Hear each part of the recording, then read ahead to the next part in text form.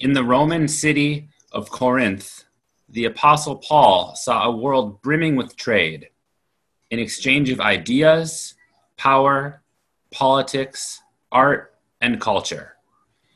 But the only thing that will endure forever is love.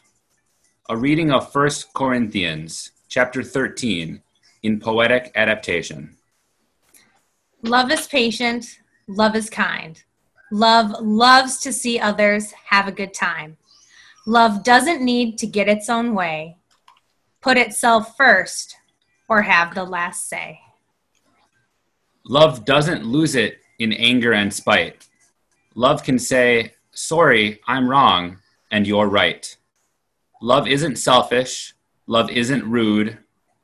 Even in bad times, love can bring out the good. When love gets hurt, it doesn't hit back. Love can stand up to taking the flak.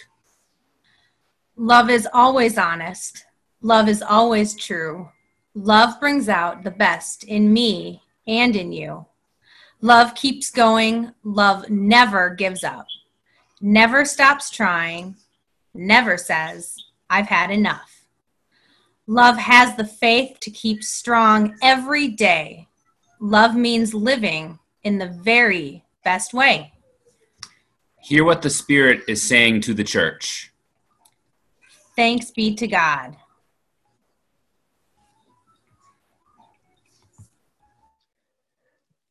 Annie Dillard writes nonfiction and contemporary American novels. She got her start with a memoir called A Pilgrim at Tinker Creek, which begins by describing her home in the Blue Ridge Mountains of Virginia.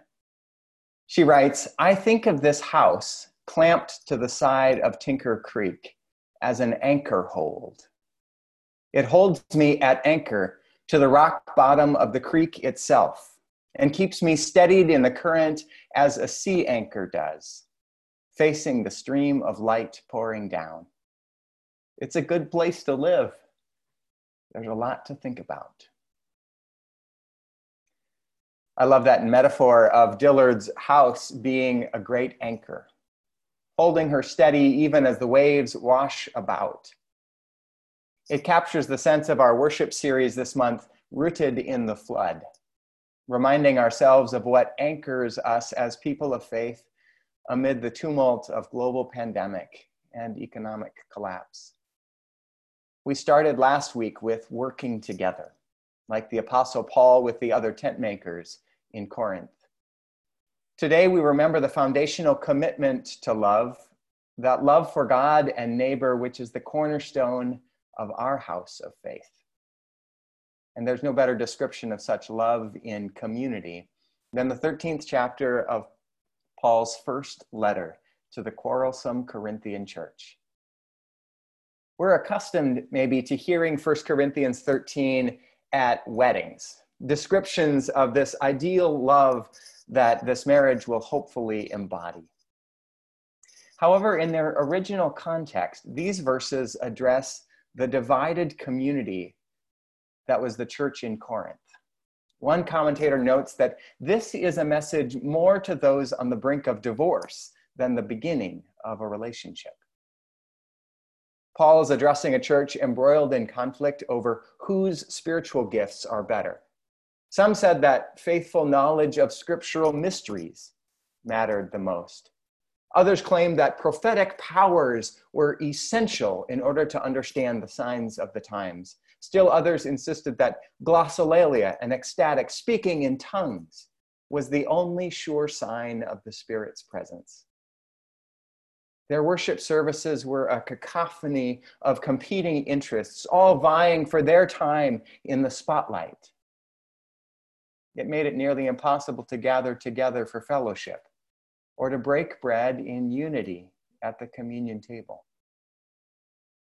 As it was then, it still continues in many places and ways to this day. Churches and other communities persist in sometimes bitter disagreement. Congregations get fixated on achieving essential needs, foolishly pitting one against another. Will we prioritize teaching ministries or digital outreach or volunteer service or advocacy for social justice or balancing the budget or music ministries or care for the homebound or something else altogether? I'm glad that at Edina Morningside Church, we generally don't see any of these as competing priorities, but each important in its own right. That said, though, I know we have our own history of bitter congregational divides. In Bible study this week, I heard stories of fights over whether smoking would be allowed in the fellowship hall, and whether the rolls at funeral luncheons should be buttered before serving. It sounds like we found a compromise to the great butter controversy, but some people left the congregation when smoking was no longer permitted. I can understand how passionate convictions can cause enmity and division.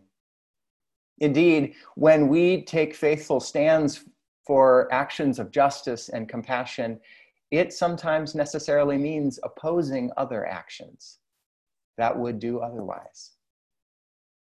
But Paul suggests that community life can become a food fight if ardent supporters of each position or spiritual gift presume that their concerns are more important than compassion for others.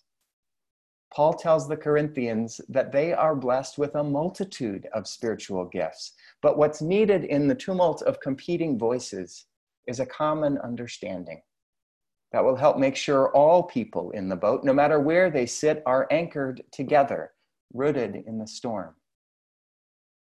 So he points to divine love, or agape in Greek, and says, this is what will keep you secure and connected, even in the midst of tension. He describes in detail the love that grounds the ship of faith. He says in one common translation that love bears all things, believes all things, hopes all things, endures all things. Love never ends. In other words, love puts up with disagreement and has patience for the sake of the other, though not in a way that's self-erasing. This passage has occasionally been misused with victims of domestic violence or other people preyed on by the powerful, suggesting that if they were to really show love, they should endure all things. But love does not require being a doormat, forever nice, meek, or accepting in the face of harm. Sometimes love confronts in order to correct, like a parent with a wayward child. Agape serves others in righteousness, rejecting injustice, yet never seeking to snuff out the divine love for others or for oneself. This is the persevering love that, in the Message Bible paraphrase, always looks for the best, never looks back, but keeps going to the end. Such other-centered love with regard for the care of all, no matter who, is being tested right now. In this time of coronavirus, agape love may be hard to find across screens or within the homes that we've largely been confined to for these weeks and months. What does love look like now? In the wider communities of the Twin Cities, love in Minnesota, or in the United States, or the world? While we hear a growing clamor to, quote, reopen or liberate after stay-at-home orders, love recognizes something else. In addition, love recognizes that this may be dangerous for the most vulnerable among us. So as we move forward through this pandemic time and gradually seek to reopen, how can we do so that in ways that put the care of others before love of our own way? Author and UCC leader Cameron Trimble writes that as churches and other businesses start to resume in-person activities, the question we face is, who will we leave behind? COVID-19 is with us until we have a vaccine or cure. We know that some of us are more vulnerable to being killed by this virus if we contract it. We are caught between the tension of restarting our economy and doing so while the vulnerable among us remain isolated by stay-at-home orders. Does your office reopen, knowing that many on your team risk their lives by coming in? Who will we leave behind?